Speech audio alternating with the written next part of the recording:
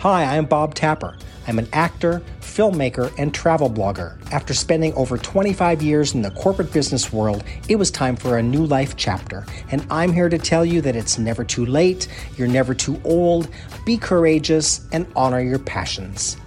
Welcome to my life abroad. Today's talk is about June 2021. And one of the things that's on my mind, other than enjoying Porto, is the whole visa situation. I was only supposed to stay in Porto, or in Portugal actually, for 3 months, November through February, and then I went to CEF and I got it extended through May. But it's now June, and travel is still limited. There's still a lot of countries that won't let in U.S. travelers, so we're pretty much stuck where we are. So I got in contact with CEF, and what they said was that anyone who's in Portugal on any type of visa is okay to stay through the end of the year. So there was no need to come in, no need to make an appointment. You're just kind of good. So I thought, all right, if I want to, I can be here through the end of the year. I'm not quite sure about the end of the year, but I'm going to definitely enjoy my time in Porto, and we'll see what happens after that. With that resolved, I am on to just enjoying this wonderful, beautiful city that I'm loving so much. I am so happy. I have my routine. I have my gym. I have my co-working space. I love my Airbnb, and things just feel pretty normal here. Now it's a matter of finding out what can I explore and what can I do here in Porto. The first thing I did is I checked out the McDonald's. There is a McDonald's in Porto that is supposed to be the most beautifully decorated McDonald's in the world. I wasn't sure about that when I heard it, but if you Google it, sure enough, it is known as one of the most beautifully decorated McDonald's in the world. And it certainly is. So I took my camera, go down there, and I'm looking from the outside, and it looks really nice. Apparently, it used to be Cafe Imperial back in the 1930s, and then McDonald's bought it in 1995. And they kept a lot of the same interiors, they kept a lot of the chandeliers and the windows, and it definitely looks like it because it is gorgeous inside.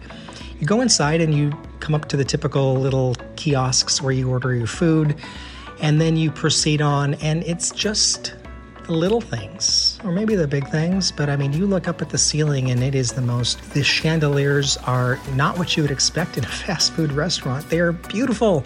They're just so elegant. And you look around at the moldings and the surface of the walls. It just has this feeling of kind of combining ancient old with new, and the smells and the sounds were everything that you would hear today from a brand new McDonald's. But yet you look around and it is nice. The food still tastes the same. Good old McDonald's. Yeah, that hasn't changed. But yeah, it is. If you like McDonald's and you're in Porto, you got to say that you went to one of the most beautifully decorated McDonald's in the world.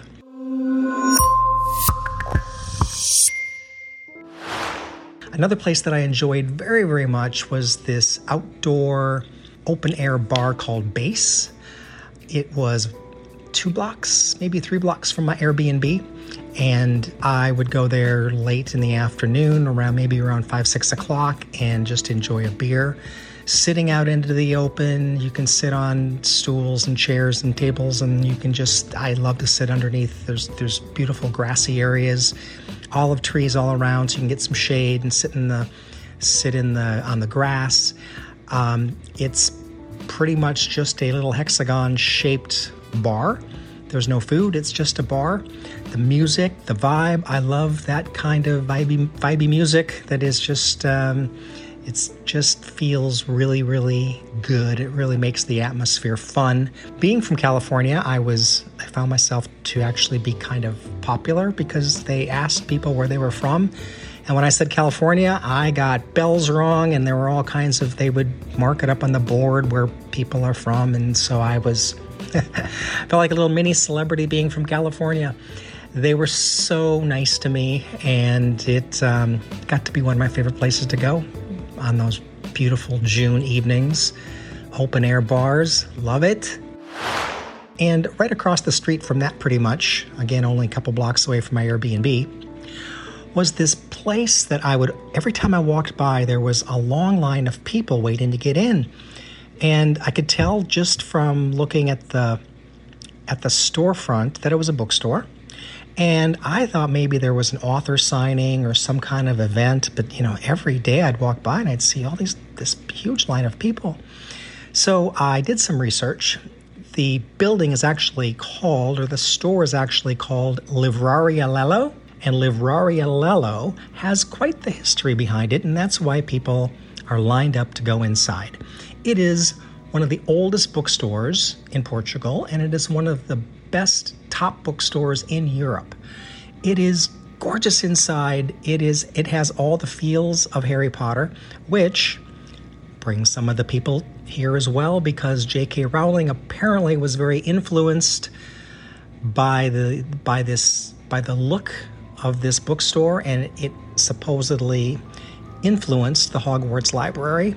And it does have kind of a, I don't want to say scary, but it is, I don't want to say haunted, but it feels like a bookstore that Harry Potter would have gone to. It was so cool inside. Oh, I just loved it. I did a video. It's on my blog page. You can go and see it as well. Stood in line. Actually, I got there first. I got there early. I went there one day and got there like at 9 o'clock, 9:30, I think it opens. And I was one of the first in line, and I got in. And actually, livraria is, in English, it means bookstore. So there are a lot of livrarias around in Portugal, and it just simply means bookstore. But this one is very special. The other thing that I did is I went to a place called Porto Legends, and it's an underground experience because actually you do go down a set of steps and everything does take place underground. But if you want to get the history, know the big scoop and the history about Portugal, and particularly about Porto, you need to see Porto Legends. They tell the story through holograms, and they have the scenes are as if there were real actors acting them out, but they're really holograms. The displays and the way that they present this information is so cool. And they really talk about the early days when the Christians were fighting the Moors, and the Christians lived on one side of the Douro River and the Moors lived on the other side, the Gaia side.